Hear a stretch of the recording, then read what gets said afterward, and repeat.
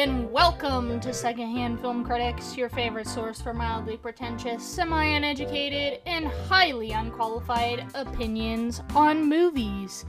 I'm Kayla, and I'm here with my co-host, Noah. We're not talking about a movie today, though, so maybe highly unqualified opinions on Season 1 shows. Shows of the Season 1 variety. or we could just say Marvel shows, because those are the only, shows that we've talked about. So, highly unqualified opinions on movies and Marvel shows. Our two specialties. Yeah. So, we do have a special guest on, the specialist guest ever. Of them all. And that is our returning dear friend, Peter, who was actually on our other Marvel TV show episode. So he has been on our first ever covering a TV show, and now our second ever covering a TV show. And he is our resident Marvel expert himself. How you doing, Peter?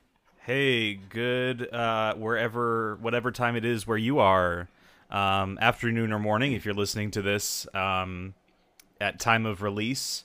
If you're listening to this in some post-apocalyptic wasteland where the only thing surviving from, society is podcast recordings, I hope it's all right. Going all right for you. Man, that would suck. It really would suck. All we had was podcasts. I'm sorry.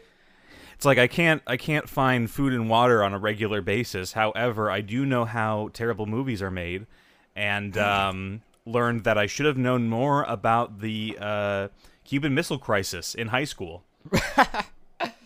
Oh man, yeah, podcasts, they teach you so much. Thank you for having me, guys. Yeah, this was I don't remember what we said at the end of the WandaVision one, but I remember we were pretty sure we weren't gonna do Falcon and Winter Soldier as an episode. But I think we were pretty, at least, excited for Loki at the end of that, because we knew those two were the ones coming out.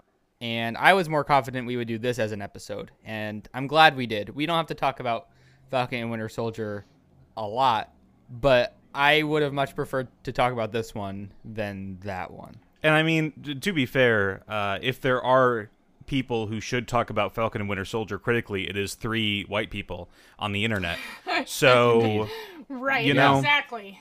I've missed opportunity for sure, but we had to pass it by. Speaking of Marvel, did you see Black Widow? I did see Black Widow. Wow. What did you think? What did you think of it? I thought it was pretty good. I thought it was really weird that the first third of the movie was directed by someone else, it seemed. Yes, yeah. And I don't really, I've talked about this a lot with other people who have seen it, and it was just very strange how, the whole title sequence, and it was like they were going in a very... Hello, oh my gosh. Hello. It's so funny to me because I think that would have flown in 2012 Marvel when this movie originally like a Paramount Marvel should have come era. out. That would have been a fine song to choose for the title sequence. But at this post-ironic era, it's like, ugh. Yeah. So that was a big red flag for sure. And I had a good conversation with previous show guest Zach Faniff. Wow. Yeah, about the film. And he made a really good observation that this felt like was it him I was talking to about it? I don't know. I'm giving him credit regardless. This felt like a finale, or most of the movie felt like a finale to a trilogy that could have coincided with the Captain America movies. Yeah. It had that same kind of energy, but it was very clear in the first act. They were like, we need to put all of this stuff in together from these little pieces that Jay Weeds had sort of filtered in, this, she was somebody who wasn't somebody who was manufactured but wasn't, but she was a monster because she couldn't become pregnant and therefore had to have the single conflict she's faced throughout the whole movies. Now we have to create more for her.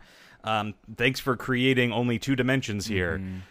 And so credit where credit is due with the very small pieces they had from the Avengers movies that were very clearly not given a lot of thought or much to do. They made a nice backstory, and I think the connection between the four actors, all four of those actors in the quote-unquote family, Vin Diesel, The Rock, Paul Walker, I thought all of, Rachel Weisz and David Harbour and Florence Flo Dog, none can mistake Flo Pugh. That's probably the worst way anyone's ever said her name. I thought Florence Pugh and are you all right? It's just I think she should go into a career as a rapper now with that Flo Pugh? with that name. Yeah, she should change careers. I've always said this. I thought David Harbour and Florence Pugh literally stole the show. Oh, for sure. Yeah, they were my favorite part of the whole movie. Right, and I think Scarlett Johansson did fine. I think she did. I think it was pretty cool. I liked her work. Scarlett Johansson. Yeah, she's like, that's what usually I feel like about her acting. I'm like, okay. Right, definitely better. I think even than some of the other Avengers movies. Mm-hmm. But because she had more to do, because the writer was like, oh yeah, no, I get to make this character do more than one thing. I've heard this from a couple places, and then specifically on the After Credits podcast, who we had on our High School Musical episode. I was listening to their episode on Black Widow, and it was interesting. They said like the name Black Widow was used to like get people in the seats, but then it was really about introducing Florence Pugh's character. Oh, absolutely. So it was like kind of that thing where Black Widow was like used as the catalyst for the movie, but then the real story was her character and how she'll tie into future content from Marvel. Very much the energy, same energy as like the first Ant-Man, where it's like we need to introduce concepts and themes here. We're not really going to make it as important, these, some of the finer details of this character. But then you have Ant-Man and the Wasp, where things get to be a little more expansive, a little bit more fun in their own specific way. I don't know. I think it really, I agree. It's just kind of, Yeah. It was an interesting first movie back for Marvel, but we'll have 3 more this year. So, we got a lot more coming, baby. Capitalism. If there's one thing I like, it's content. All right. So what we are here though to talk about Loki. Kayla, you have a pretty intensive write-up here about the history behind Loki. So do you wanna get into It's a brief. little history It's lesson? brief. No, well, intensive isn't bad. It just looks like nice and very detailed, which I like. It's I like mostly history. copied from Wikipedia. Well, Wikipedia is copied from other places. So. That's true. If you're following along on the podcast, you can press the skip 15 button approximately 20 times if you already know everything there is to know about the character. No, I am excited to get some of these finer details. Yeah, so Tom Hiddleston knew about the series long before other people did, because he is one of the people in the MCU who can keep secrets during press and Shots everything. fired. But apparently he knew about it 6 weeks before Infinity War was released. He knew that he was going to have a scene in Endgame, but he wasn't sure what it was going to be. And then, obviously, at that point, they didn't know that it was going to be following that specific, or starting with that specific scene from Endgame. So, they confirmed the series officially in November of 2018, and then pulled in Michael Waldron, the writer, who other people also co-wrote, obviously, but he was kind of the first person that was pulled in on the project in February 2019, and then Kate Herron, the director of all 6 episodes of Season 1, was hired in August, and then they started filming in January of 2020, but unfortunately, as with every other Marvel show that has come out so far, it was delayed due to COVID. And then they resumed in September and wrapped in December. And then apparently the editing finished, I believe it was like June 20th. So by the time the show was already coming out, which I think was also the case for WandaVision. Yeah, I think so. Yeah. Although I don't think it showed in this as much as it showed in WandaVision. Yeah, for sure. It's so interesting to be like, okay, this Yeah. is. I can see where the editing kind of changed because, especially with WandaVision, there was a lot of public reception to that. I think that was like a huge, like we already talked about in that episode, cultural moment. And so it's like really hard, I would assume, to like have, like you see all the reactions, and you're like, all right, now I gotta go edit the rest of the episodes and try not to think about what people are gonna think about them. Right, now Yeah, that we don't that's have tough. time for all this really high concept themed stuff, time to just make some content that's just what we can do. Right. And Yeah. you know that everyone's like theorizing about these final episodes, and you're like, well, They're like, yeah, trying to wipe the sweat away, like, oh boy. Ooh. can we like superimpose Doctor Strange in any of these images, guys? Just in the background. Right. Yeah. Well, by the way, did we do a spoiler thing at the beginning? I forget. No, like 10 minutes but ago. we'll be spoiling. Yeah. This will be a spoiler-heavy episode. Okay, great. starting Yep. Now. I thought it was really interesting that they made, Rachel Weisz's character in Black Widow, Mephisto, and that's something that, I think a lot of the fans really, it's just all there. All the clues are there at this point. Just like red communism, red the devil. This is really what Disney's looking for, and I think that's how we're going to get Mephisto in the MCU. Is finally it's going to be Rachel Weisz as this dynamic, boastful villain. I think all the clues are there. So spoiler off for that moment for sure. I'm kidding. I was immediately started saying stuff like that in the theater when the movie ended, and all the guys, all the other nerds in the audience were turning to their girlfriends, going like, "Okay, so in the comics, this really happened." And I say out loud to my friend who I went with, "It's crazy how Hawkeye is Mephisto. Like, they're obviously setting up for that the whole time." But this one I feel like had a lot less pressure in that regard because people kind of already figured with time travel and Jonathan Majors already being cast in Quantumania. This was a lot less, I don't know. There were things within that of how they would get from point A to point B, but there wasn't quite as much like, this is definitely going in this direction, which it didn't end up going in at all for this show, which I think they're probably very grateful on the editing side. For sure. Yeah. So this one is set. It's hard, like, because obviously this show deals with time travel a lot, but from the beginning, at least, it's set following the Avengers battle in the first movie in New York. But then it's like after also Endgame because it has the branch where Loki steals the Tesseract and he creates a new timeline by yeeting out of that place. Yeah, it's so interesting now that Marvel, like, there's multiple, in every movie there's like, it seems like there's at least 2 or 3 hints at another thing that they're gonna make, especially in Endgame.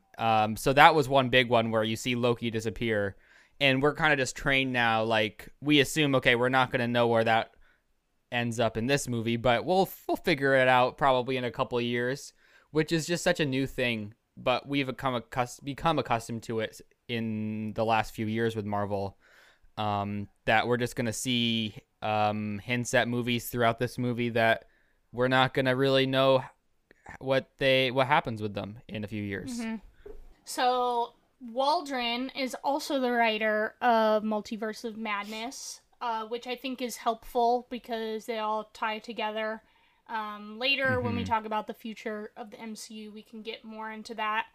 But with this series, he was especially excited to introduce chaos and fun. And his pitch was a big, crazy, fun time adventure. So then Heron, the director... I love Cyber Chase. She is a big fan of Loki, and she prepared a 60-page document for her pitch to be the series director, apparently Queen. thinking that would prove that she knew the character, that she was ready for this, and it worked. So they really thought she had a complete vision and could turn it into something wholly unique. Kevin Feige, she's from London, came and told her that she got the job. And within 48 hours, she had flown to New York, met Tom Hiddleston, and discussed the character with him, and then immediately went to D23 to announce that she was the director, basically. So Amazing.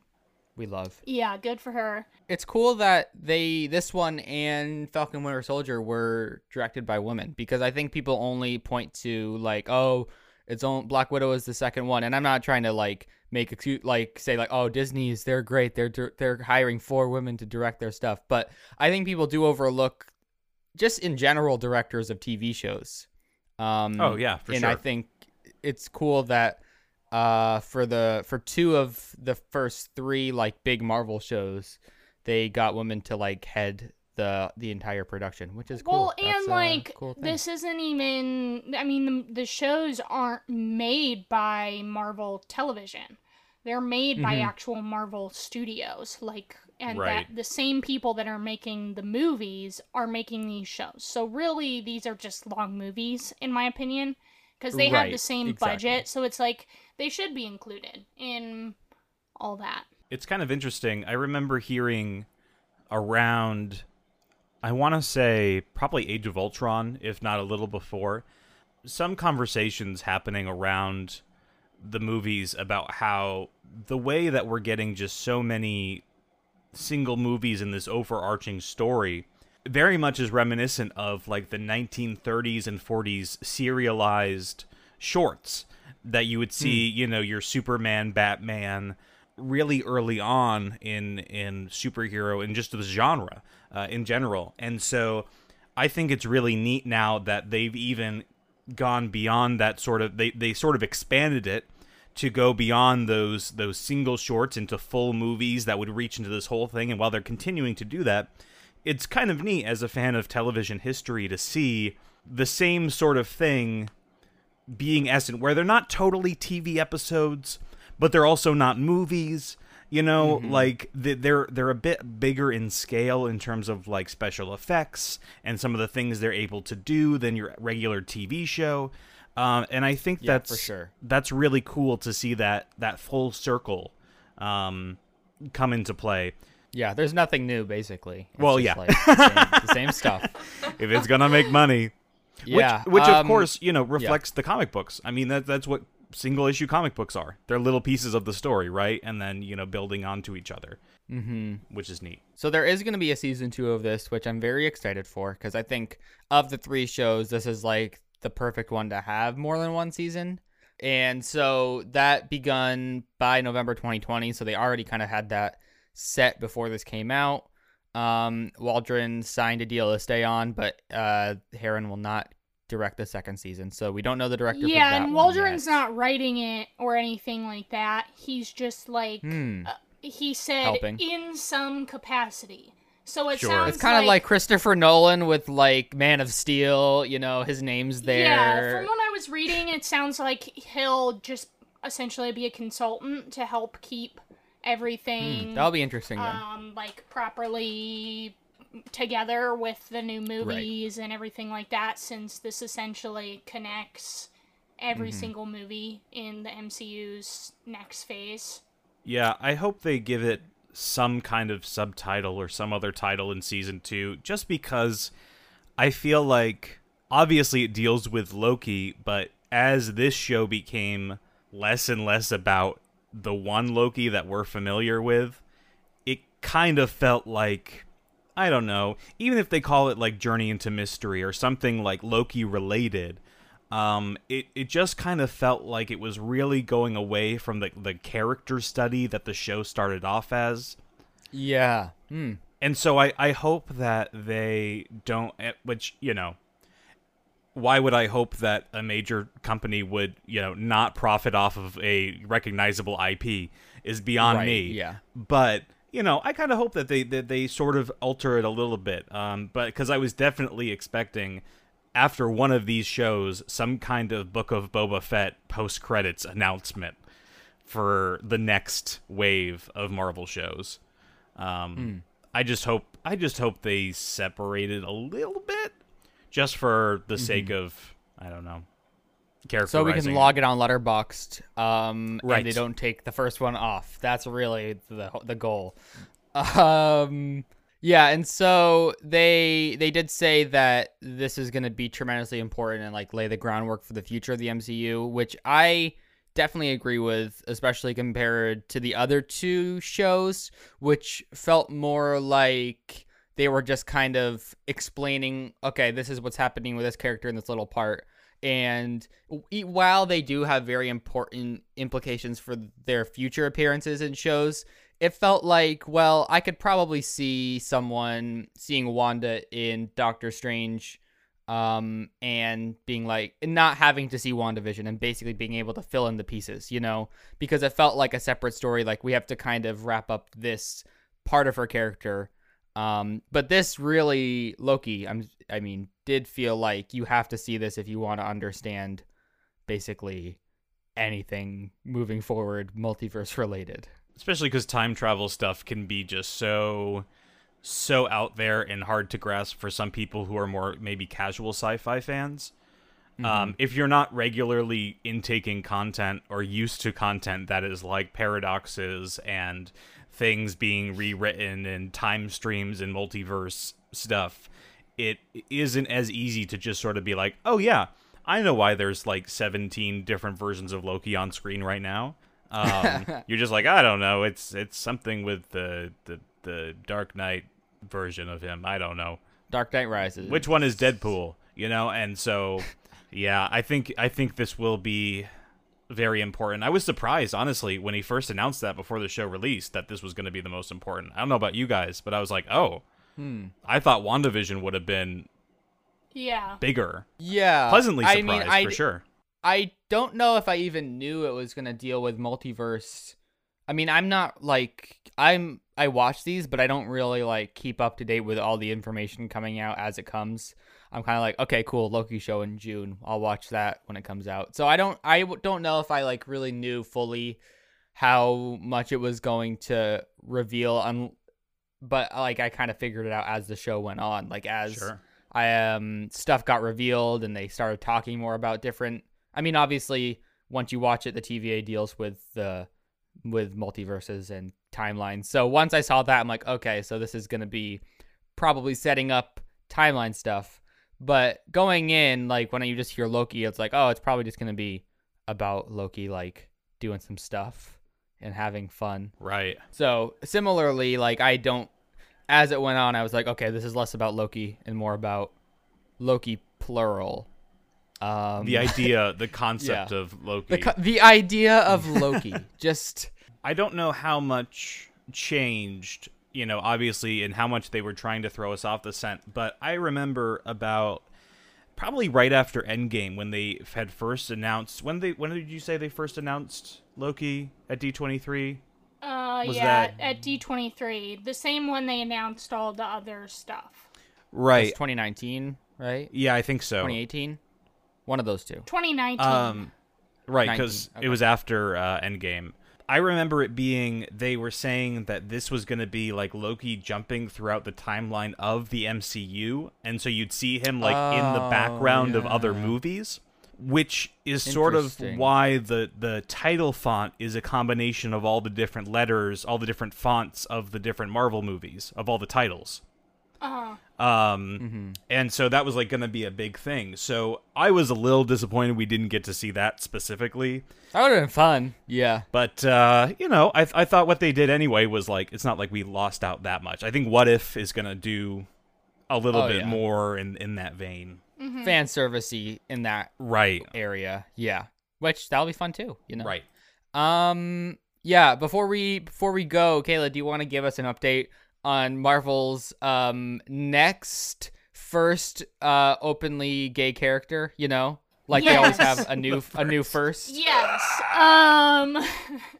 Their new first. At least they didn't call Loki the first, but he's technically the first real canon bisexual character. Like canon in the movie, not canon in an interview. As like they say it The Russo brothers saying, "I am so proud to have played the first openly gay character in the Right. MCU," and it's like no name guy. Yeah, Notorious so, turf J.K. Rowling. Yikes. Waldron, I think it was Waldron that said this, but Loki's sex in the series is denoted by the TVA as fluid, referencing the character's gender fluidity in the Marvel comics that had previously been speculated on for the MCU giving him shape-shifting ability.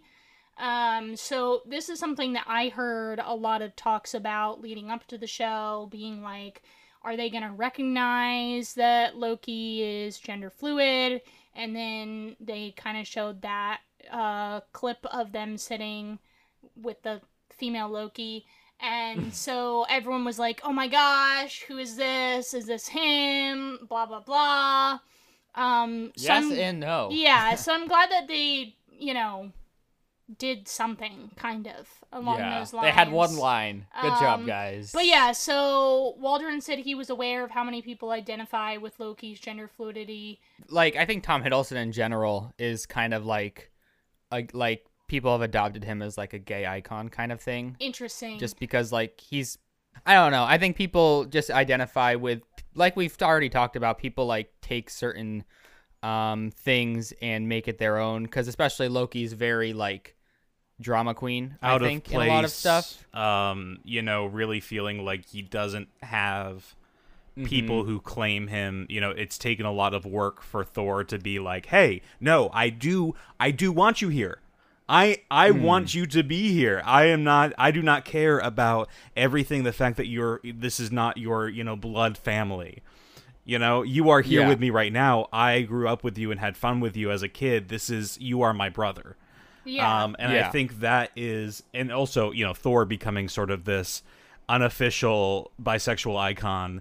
Of course. Tying into that theme of acceptance and Loki being an outcast is really pertinent. But also, I mean, mythology, like the character has, it's mythology is extremely based. If there's one thing I've always said, I mean, at the end of the day, like, he turned into a goat to have sex with a goat in Norse mythology. So, like, he's going to be, like, fluid everywhere. Like, it's I don't know. I personally don't like to give him that much credit for it. Not Marvel, anyway, because I feel like they Right. haven't really talked about that. I just think, like, people have taken his, like, character and I think just made it into their own. I don't think Marvel has really done anything in their movies so far until really this, like where add to that. The creators specifically said that they were like doing that with him. And then obviously the line where he's technically now the first real canon bisexual or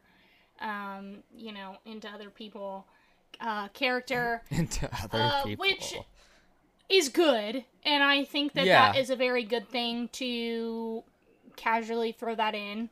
And for them to not be like, oh my gosh, pat ourselves on the back for this, because I didn't see a whole lot of that. I do think, though, Loki is the easiest character for them to do this with. Oh, and so that's why and it was like the easiest line to say, too, because it's such a throwaway line. It's good. Like, what is it? Like, a little bit of both. I'm like, okay, I see, like, how it is, but also how, like, they're like, well, this can probably fly if people aren't really paying attention. Yeah, well, it was like Luca, it's like, let's get as close as possible to saying it where those who understand, and those who reject it will be able to still consume it because they can say, oh, no, you're looking too deep into it, or, oh, no, that was just a joke, it was whatever. So you're not really saying anything other than to the people. And that's not to undercut that it doesn't matter to queer people, because obviously that representation is very much needed in media, but and I'm glad that for those of us who are a part of that community, it's something, even if it's not everything or what it should be or what we think it could be. Hopefully step by step, it will continue to permeate on a bigger scale. Thor: Love and Thunder is just all I'm holding out for. That's like that's like the golden calf, like just staying out there. You know, I'm just waiting. The gay, That's the one. the gay agenda. Thor: Love Yeah. and Thunder. Thor, LGBTQ plus and Thunder. I could see Taika doing that, honestly. That would be Like, so. That would be so iconic. 2 Thors in a room. They might kiss. Like 2 Lokis in a room. They. Uh, We'll get there. All right, cool. So we can take an ad break, and then we'll jump right into our thoughts on Loki.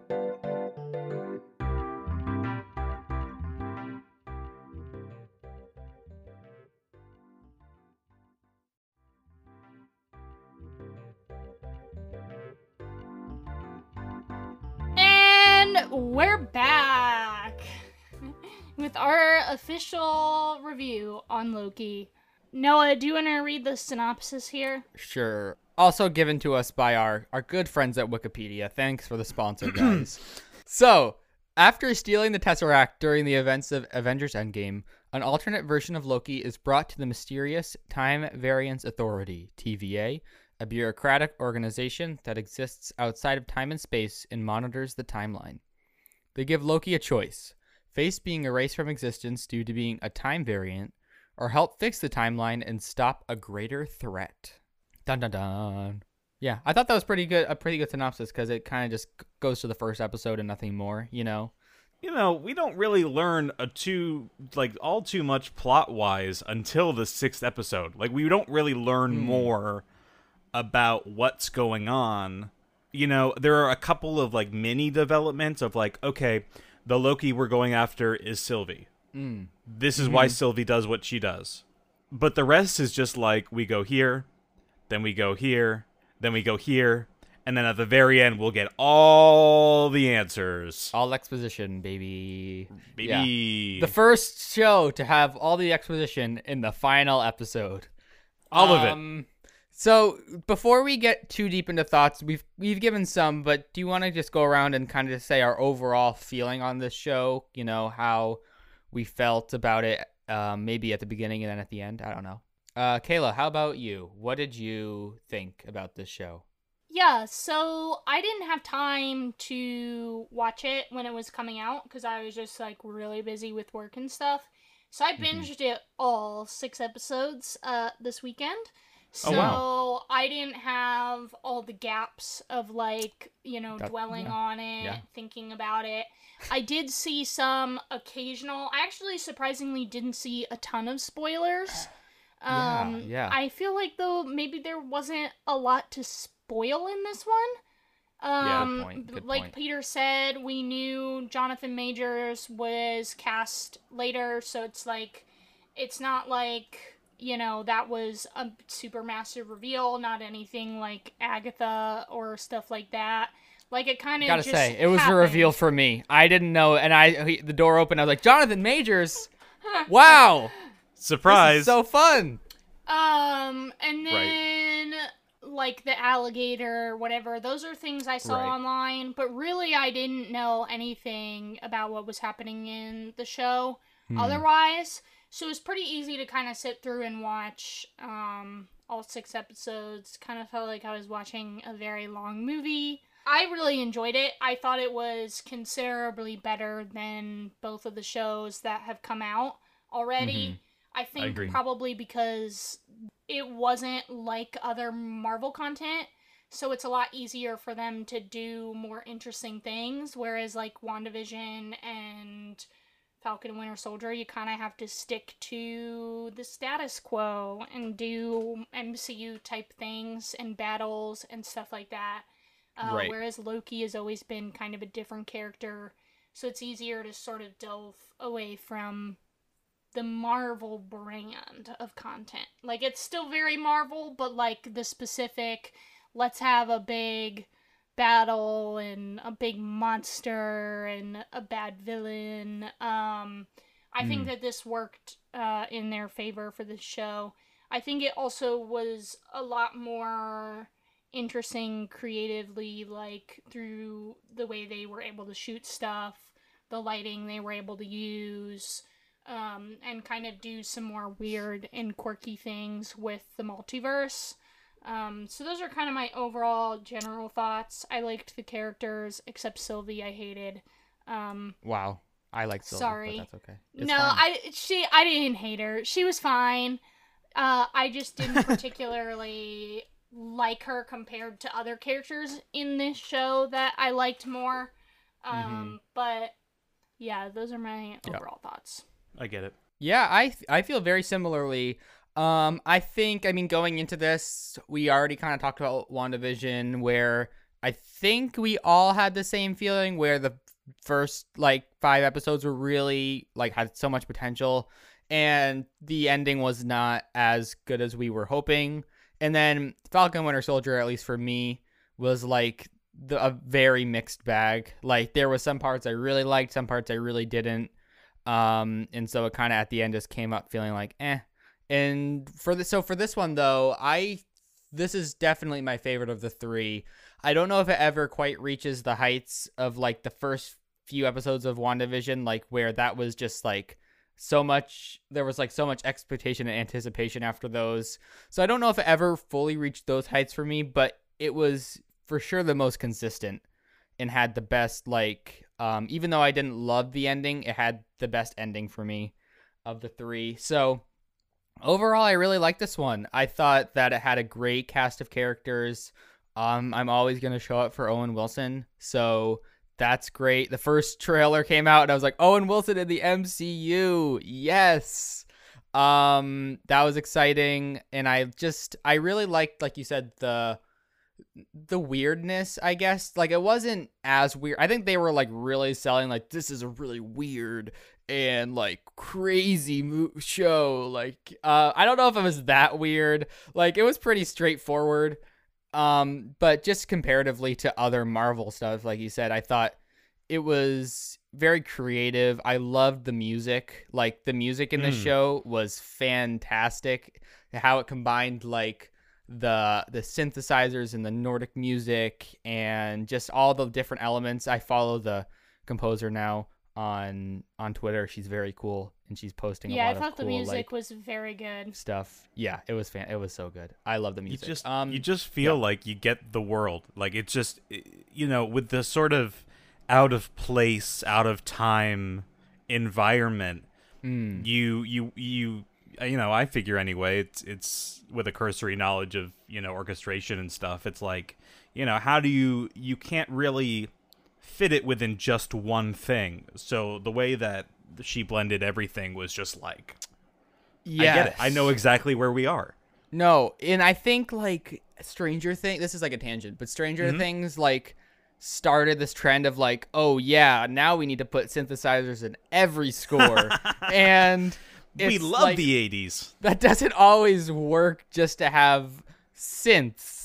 And I think you'll even see that in later Stranger Things seasons where it's like, all right, we need some new elements. And I think this is like a great version of that where she uses the synthesizers as like an element, but it blends very well with the more orchestration and pretty simple orchestration. Like, it's not really like a big orchestra all the time because she's a violinist, I think. So it's like you sometimes just get these like violin solos or some very light orchestration. I don't know. It was very good, the score. And I think just it helped add to the element of different, I guess, that they were trying to go for, where it's a bit different than maybe a regular Marvel score would be. Yeah, I agree. I think that it definitely helped continue this sort of sense thematically of when you had that violin of sort of Loki's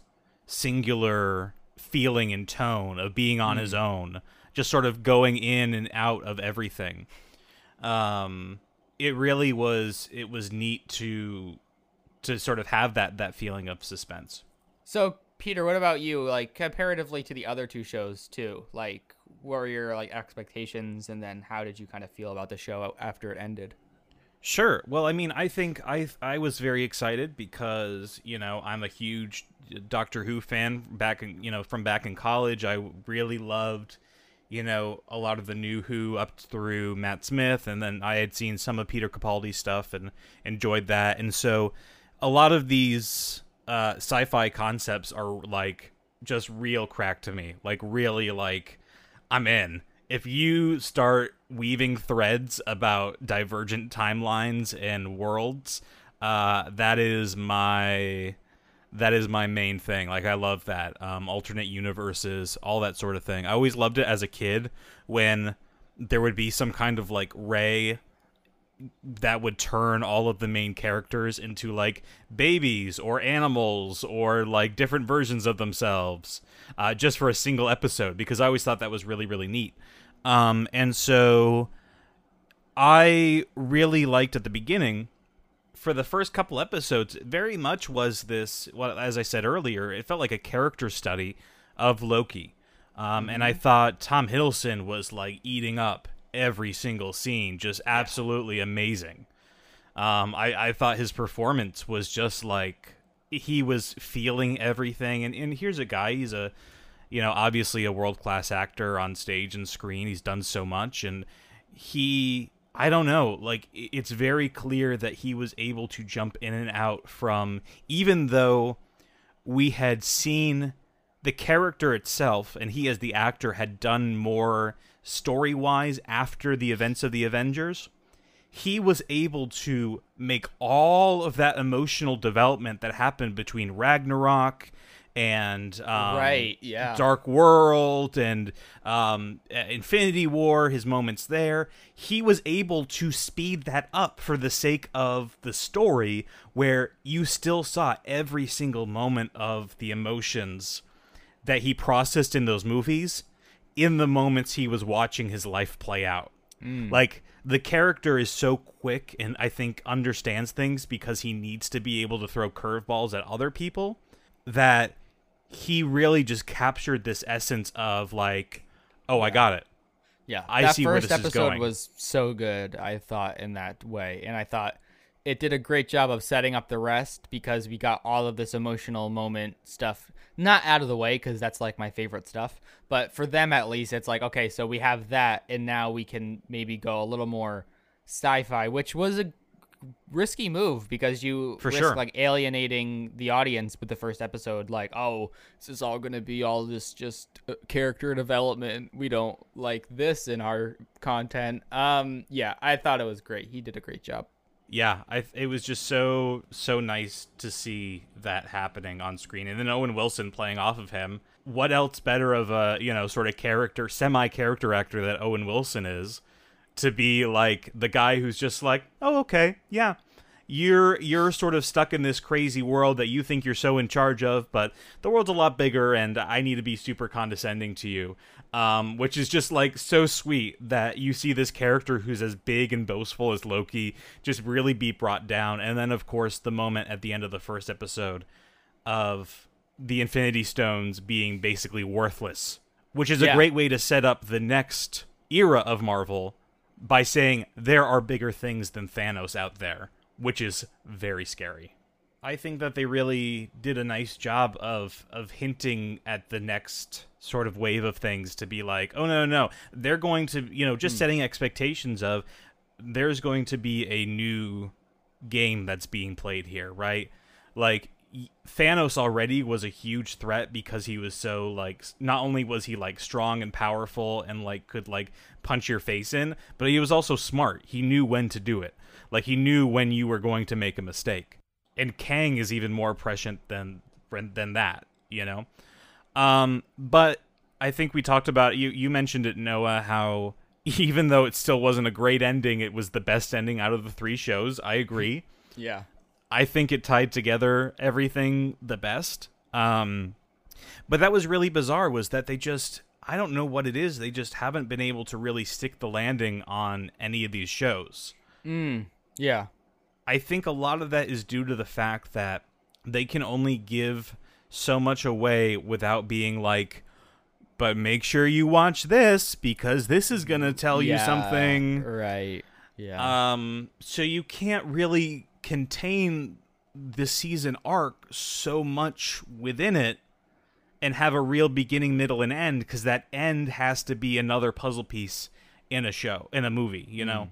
That being said, I don't remember if it was Zach I was talking to or someone else who brought up the idea that it felt like episode 5, as they were, you know, in the void, in the Nexus, where all the different Lokis, and you have that huge, awesome, really cool sequence where they're fighting against the, what's it called, Alagoth, or, I'm sure everybody's screaming at their phones, correcting me with continuity. The big cloud dude. The big Fantastic Four Rise of Silver Surfer Galactus mid-2000s cloud villain.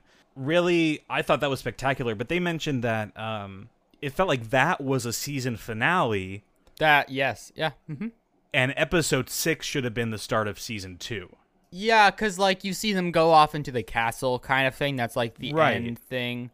Yeah, and it definitely felt like compared to the season finale of WandaVision and Falcon and Winter Soldier, like the big ending battle.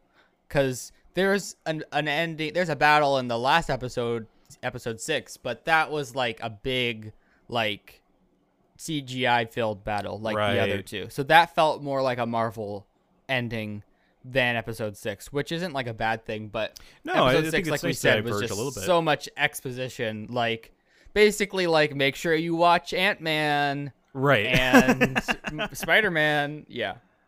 But you know, in general, I thought it was fun. I thought that Sylvie was a really interesting character. I thought that Renslayer was interesting, but I wish we had more. It was very clear that they're like, here's somebody who you're gonna have to wait for season 2 to really find out all the details of. Mm-hmm. Time to not give anything about her.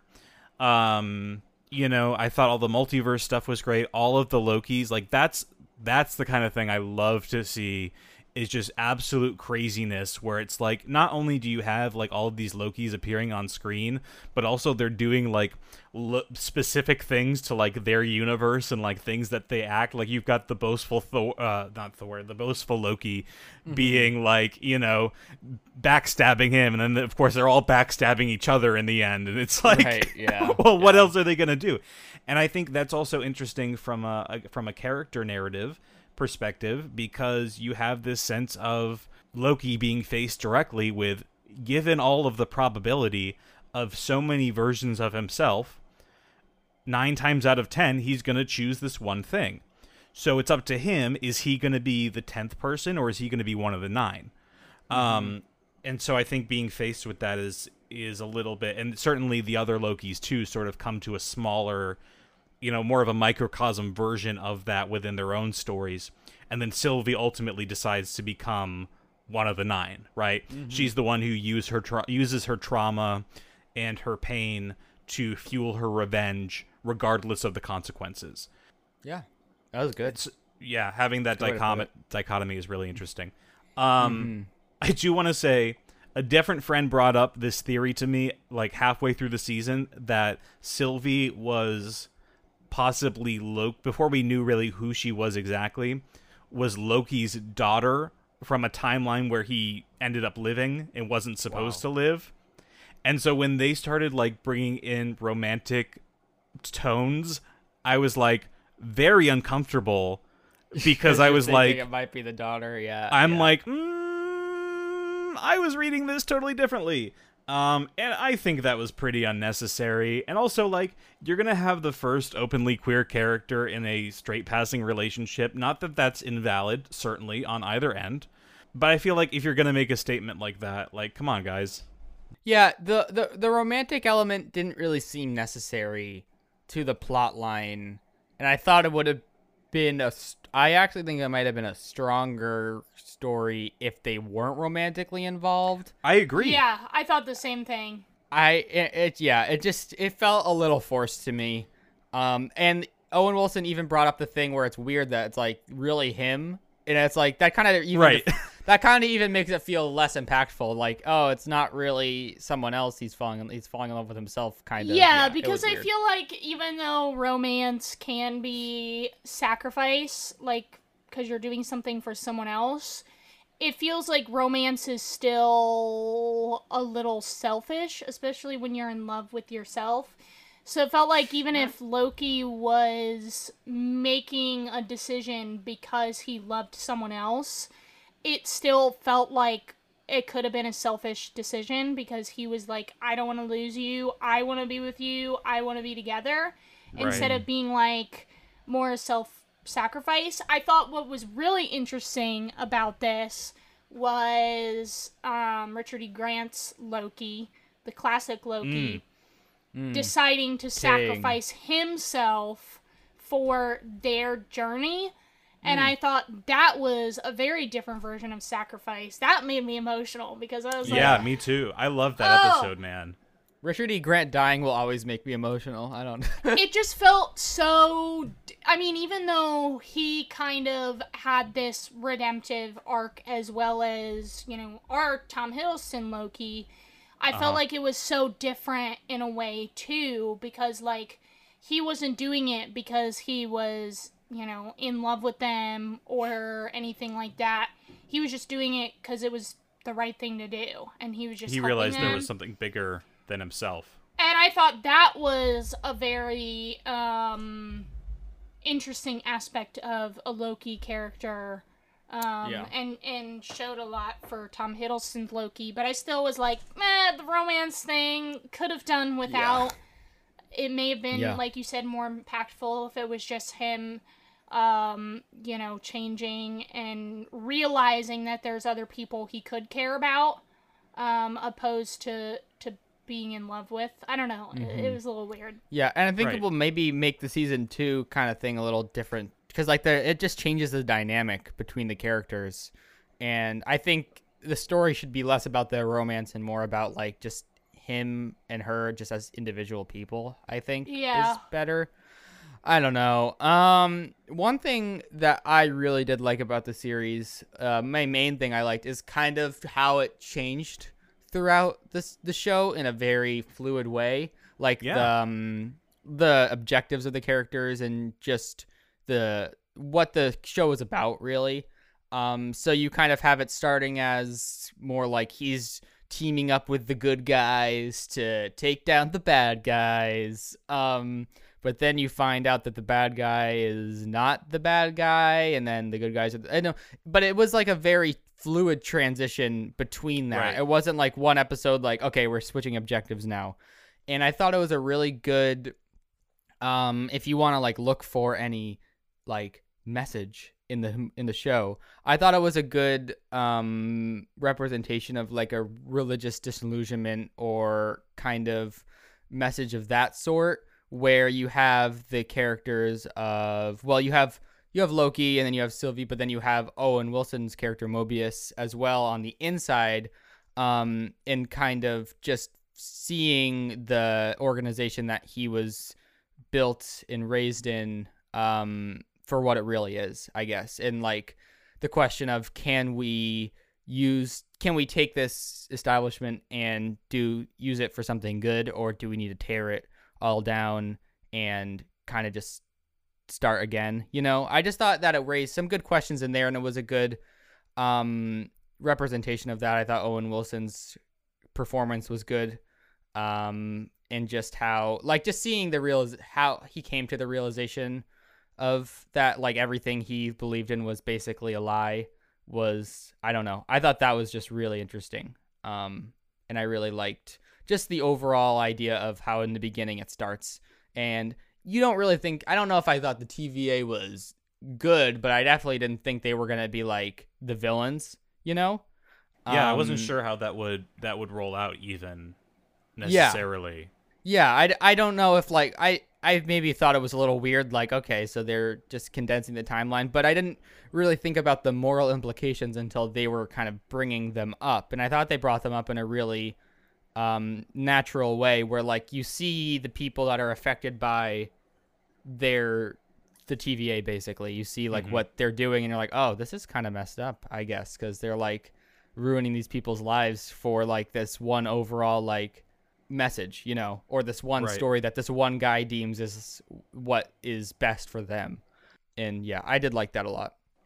Yeah, me too. I thought that was neat, and all things being said about the 6th episode, I thought the way that they explained things was really interesting, and that there almost was this, similarly to how there were certain pieces of Thanos' argument in Infinity War where it was like, I feel like you're not saying the right way to do this thing, but you are bringing up some valid points. Like there's some things here, like most good villains should. Yeah. Right. And I love that there's this sense of like, look, I'm the best you got. I don't, the devil that you know sort of thing. Like this idea that this is the best it could be. From a comic book lens, I recently reread the Avengers series that led up to the 2015 Secret Wars event, which this is obviously spoilers for. If anybody planned to read Jonathan Hickman's run on the Avengers, which this is, I know, a very specific kind of spoiler. Long story short is, the universe is dying. The multiverse is dying. Every Earth in the multiverse is having an incursion with another multiverse Earth. And the Avengers are going about it this one way. The Illuminati within the the Marvel Comics universe are going about it a different way. But Doctor Doom is going about it his own way and discovers that he needs to kill this one character on every single Earth to prevent the, ultimate decay, to save whatever they can of the multiverse. And so he decides to, he discovers that he on his own cannot possibly go through millions and millions and millions of worlds in order to stop this from happening. So what he discovers is he needs to form his own religion. And so basically he goes throughout these different dying worlds and collects acolytes who over the years, start to serve his purpose, and go out and start destroying worlds for him, destroying this character for him so that he can expand this network out to the multiverse. Ultimately, cool. Yeah, right. So it's a super interesting concept, this idea that, a purpose, a specific, like, physical, even sort of metaphysical purpose can come about through the organization that religion and belief provides for. And so the TVA, they were able to capture a very similar sense of like, look, Kang needs all this, Immortus, He Who Remains, whatever you want to call him, Jonathan Majors, he needs to, just him as the actor, at the end of the world. Yeah. Right. He needs to instill these things in these variants that over time they will completely abandon all of these other things. Who's to say who the first variants were that he took, what kind of mind wipe he did. But there's this sense of like, they're serving his self-preservation. And so all of that being tied together, I think, is just so fascinating and really a neat way to have those bigger themes of disillusionment, deconstruction, while providing a sense, while mirroring Loki's journey of, am I who other people say I am, or am I who I say I am, and also how much am I bound by the choices that I make? And I don't know, it was just overall very cool to see all those things tie together. Yeah, great. I think people talk about WandaVision's themes a lot, like how they were very deep, and I think there were, but like I thought that grief is not a new concept to superhero content, and so I thought this was something a little different that I hadn't seen, at least in a movie or show from them. And I really liked it. I thought it was a really cool theme. Somebody superimposed Uncle Ben from Spider-Man's face, speaking of grief in superheroes movies, onto the moment where Loki's like, am I dead? And he looks up at all the other Lokis. But instead of all the other Lokis, it's like Pa Kent from Superman, Batman's parents, other Uncle Bens, and they're like, yes. All the people that have died in superhero movies. Right. Yeah, that's funny. We love sad boy hours. And I think that this does deal with grief, too, in a different way, because he, obviously, in the very first episode realizes that his mother is going to die, And so a lot of his decision making is even fueled by that, and then grieving because of his own choices. And even. then grieving himself in seeing that he's gonna die, and being confronted with Asgard, his imminent death, and watching that. I think it's just a really interesting, different perspective on grief, as well as like including all these other themes that are very complicated themes, and can say a lot in what they're doing.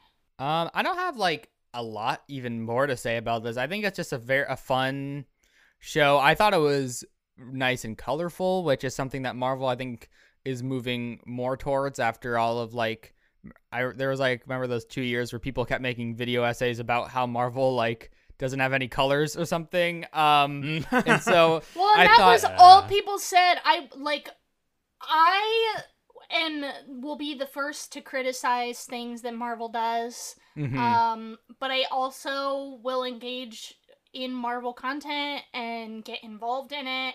But like when the Eternals trailer came out, all I freaking saw all day long on Twitter was like, oh, and they said the cinematography was gonna be so interesting, and it's so dull, and it's not colorful, and I was like, colors don't why mean are cinematography. we doing this again? Like, why are we having this same conversation over and over and over and over? I'm so tired not to of say, it. Right, not to say that there shouldn't be more, like, quote-unquote film, I italicized film things in these kinds of movies. But, like, you do have to have a certain expectation of what this is going to be after 12 years. Or 13 years, I don't know. And I mean, we have, like, the Guardians movies, we have so many of the trailers that you see, I mean, how many times is the theater going to show like that 5-minute Marvel trailer of everything coming out there? Oh my gosh. So, but you see all those and it's like, oh, these are very colorful, very sci-fi. So I don't know why it's an issue that some movies should have a different, more natural looking color scheme than others. It's a comic book movie. Like literally every comic book looked the same for like 50 years. Even if they do look similar in some ways, there will be diversity within that. It's gonna happen. Relax.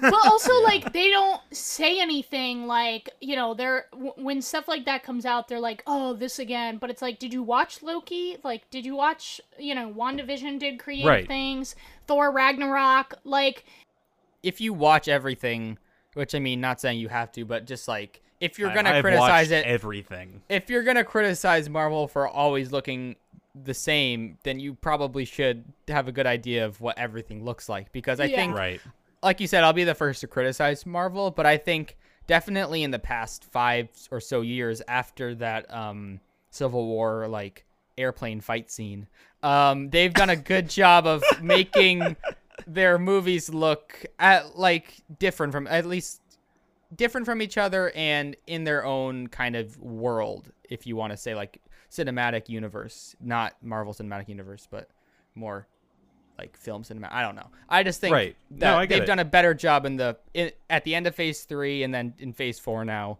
of making their movies look different from each other and creatively interesting.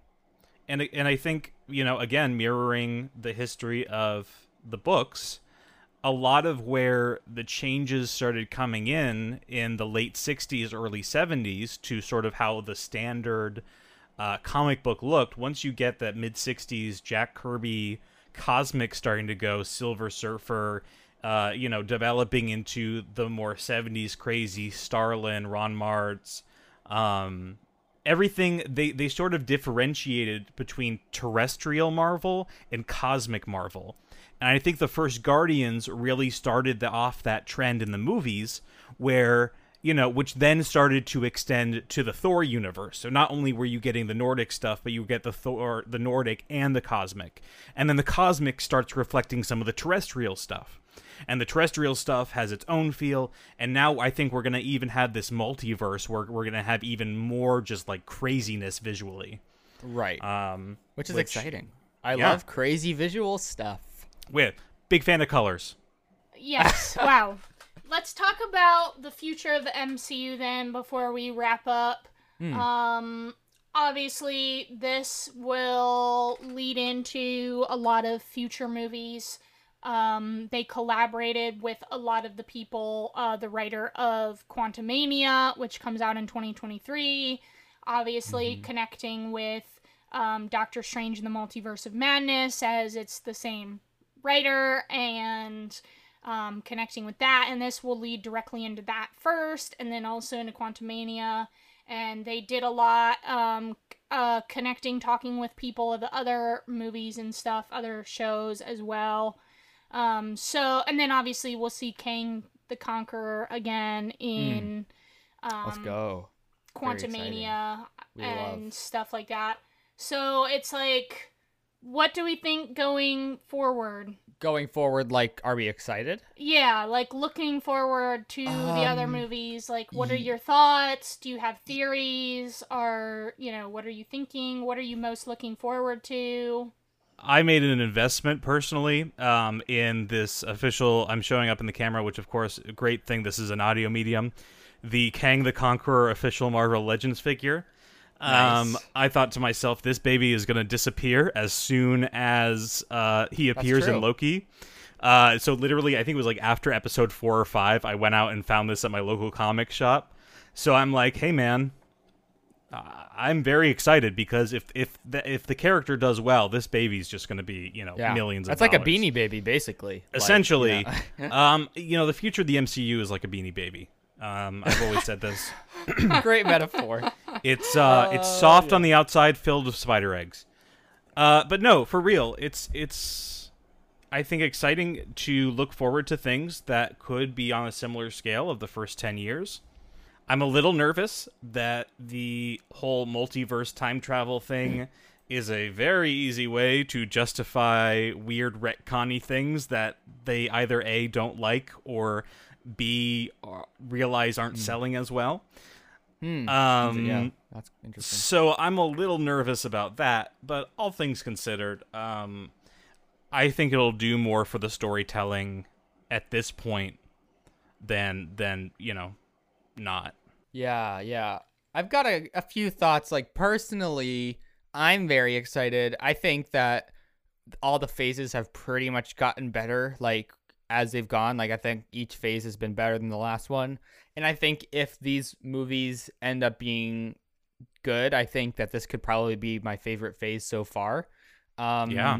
I really like how they're using the multiverse stuff, like kind of like we've already said, to spice up the visual storytelling, to make the movies a little more creatively interesting, rather than just like look the same and all follow the same one story. I like how the TV shows are adding a little bit more depth. The only thing that I am wondering, maybe not worried about, because like I don't spend my time worrying about the financial stability of Disney. Speak for yourself. As a Disney Plus subscriber, I am anxious that not enough content will be added in the next fiscal year. I just am wondering how this will this all, like the wildness of the multiverse and just the differences in stories and how everything is going to be a little more out there. I'm wondering how like more mainstream audiences will react to it, because I know obviously like the comic book fans are going to be into it because this is like Sure. what comic books are. But obviously the majority of the people giving Marvel money are the mainstream audiences. Yeah. And I watched all 3 shows with my family, and then also some of my friends, our neighbors, we watched some of them. And they are much more just like mainstream consumers, which is like what most people are of Marvel content. And they said that they feel like a lot of this multiverse stuff is just too complicated, which I totally understand. Mm-hmm. Like, and I'm just wondering how both that and then also the fact that you kind of need to watch multiple, like there's going to be 5 different Marvel shows this year, and you need to watch basically all the Marvel shows and 4 movies. So basically 5 shows, 4 movies this year to understand what's happening in this big, crazy multiverse Marvel land. And just wondering like how, if that will be financially like profitable, because I know that there's not much more they can go after the Infinity Saga to make it bigger without going multiverse, but it will be interesting to see if people kind of decide to fall off just because it gets too much, you know, and they're like, I just want to watch Fast and Furious 15 and see some cool car chases. I don't want to have Jonathan Majors sit there for 40 minutes and explain to me why he created the multiverse. Speak for yourself. I'm right, all for that, but I'm just interested for the future of MCU, just in pop culture, I guess, like if it will continue to be this big pop culture thing. And right now, keeping track of two essentially different storylines.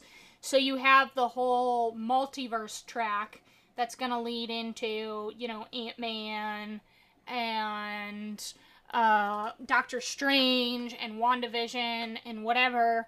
And then you have this other track that was created by Falcon and Winter Soldier, where, you know, Florence Pugh will be in that one, and whether or not those will cross over. But it's like two different things in Phase 4 you have to keep track of now. Is you have the stuff that's going to come up in one, and the stuff that's going to happen in the other. Right. Will they cross over? I don't know. And you already have people asking, like in Phase 3 and even with Black Widow, like, so where does this movie take place in the timeline? And so now you have to say, which timeline does this take place in, and where does it take place in that timeline? And so I feel like we won't get much pre-Endgame at this point, though, hopefully. Yeah, I think Hopefully. the reaction to Black Widow, I think, that. will probably put that to bed, just because people were like, why are we going back right now? We're already, like, into multiverse stuff, which maybe is good for the future, because people are kind of done with the Infinity Saga story. So, I don't know. Right. I don't know.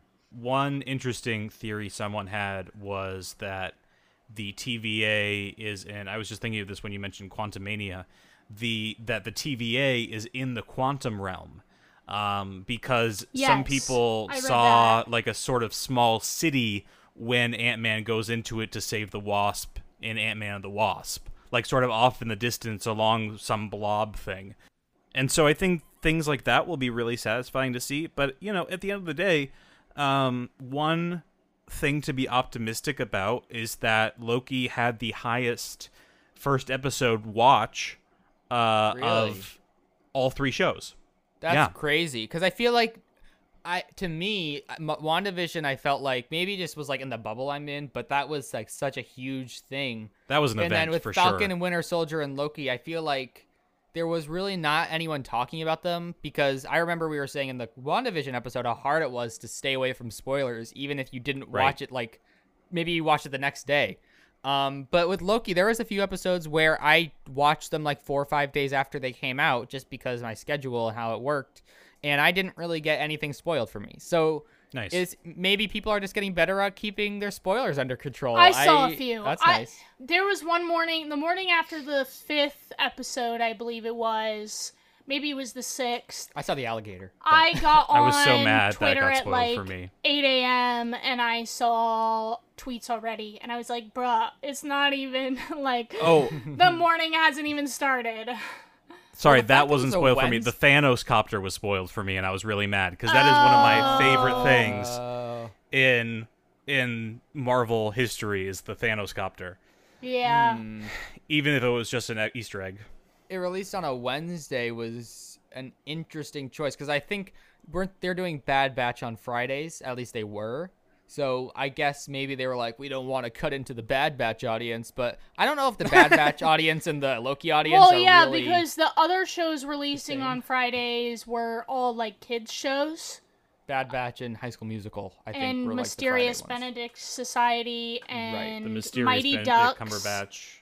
and Big Shot were all releasing Fridays. Well, it's like maybe do one of those on Wednesday. I just feel like it was a weird release date that I think maybe that might have had less people talking about it too, because it's like maybe some people can't watch to the I weekend. still want them to do a release time on an evening, like 7 That would be p.m. so good, like a 7 That's p.m. still what I release want. time. That would actually be really neat. So then everyone was you're watching at the same time, like experiencing a it with premiere, a everyone, YouTube like premiere. a real TV show is what I was Right. thinking, not a YouTube premiere, but like Yeah. But, like, you know what I mean? Because then it's, like, Absolutely. an actual TV show, and then people are prepared to be like, oh, Loki airs at 7, I'm not going to get on Twitter tonight. Right. You Because know, people can't wait till 12 a.m. That's not, like, a thing it's that not most people can practical. do. I think it just... 3 a.m. on the East Coast. I would be Yeah. so interested to see them do something like that with one of their shows. I think that would even make hype better because it's like, you know when it's coming out, everyone's got their popcorn, and You can it's have, people will you live know, tweet it. everyone knows, all right, 7 p.m. on Fridays, the friends come over, the vaccinated friends come over. Of course. Yeah. I think I'm excited for a lot of the future movies and shows. Obviously, I will consume all the content that they give to me. Because we are mindless consumers, baby. I'm Well. very weirdly excited for Ant-Man Quantumania, which is funny because I didn't really like Ant-Man and the Wasp, and it's been so long since I've seen Ant-Man. But that's coming out like 3 days after my birthday, and I'm planning on doing like so a wild. birthday weekend with me and whoever I'm friends with at the time. Thank you for not In making 2 promises. years. I appreciate that. You never know. A year and a half You from never now, who knows? Yeah. It starts right now. I do think, it's interesting because now, like, even if a movie's called Ant-Man or Doctor Strange, it doesn't really mean it's going to be about Ant-Man or Doctor Strange. It just means, Right. like, they're going to be in it. But Well, Captain Yeah. America Civil War was not actually a Captain America movie. so- Right, Well, exactly. Yeah. This, I don't know. This is kind of spoilery for Spider-Man No Way Home. I don't know. Do we want to... Go ahead. Like, I've seen almost- a lot of... It's Okay. fine. Almost officially, there is an officially branded Lego set that's been I saw that. shown off. Yep. That shows Spider-Man and MJ in the sanctum, the Doctor Strange's sanctum, with Wong and Doctor Strange That's so for exciting. in Spider-Man. Yeah, so that's exciting. But yeah, I like, that's the thing. literally can't wait for Spider-Man. Listen, Me too. it's so crazy because the things that I've had spoiled for me were never like people like spoiling things. It was literally toys. Like Right. Toys, what are they doing? Before Captain America's suit was revealed in Falcon and the Winter Soldier, I saw on TikTok someone posted a Christmas ornament that was released in a catalog of Yep. Sam in the Captain America suit, and they didn't spoiler tag it on TikTok, and I was so furious. An because ornament I was like, spoiled it of for all you. the things to spoil. I mean, like, I know it was like the comics, but like we didn't know it was gonna be like We didn't the know, right? We didn't comics. know. I saw a picture of the Iron Man power gauntlet with the Infinity Stones in it before Endgame, Oh, and I was man. so mad about it. That is like a and huge spoiler. when I saw Right. the Lego set get leaked, I was like, it's the same thing.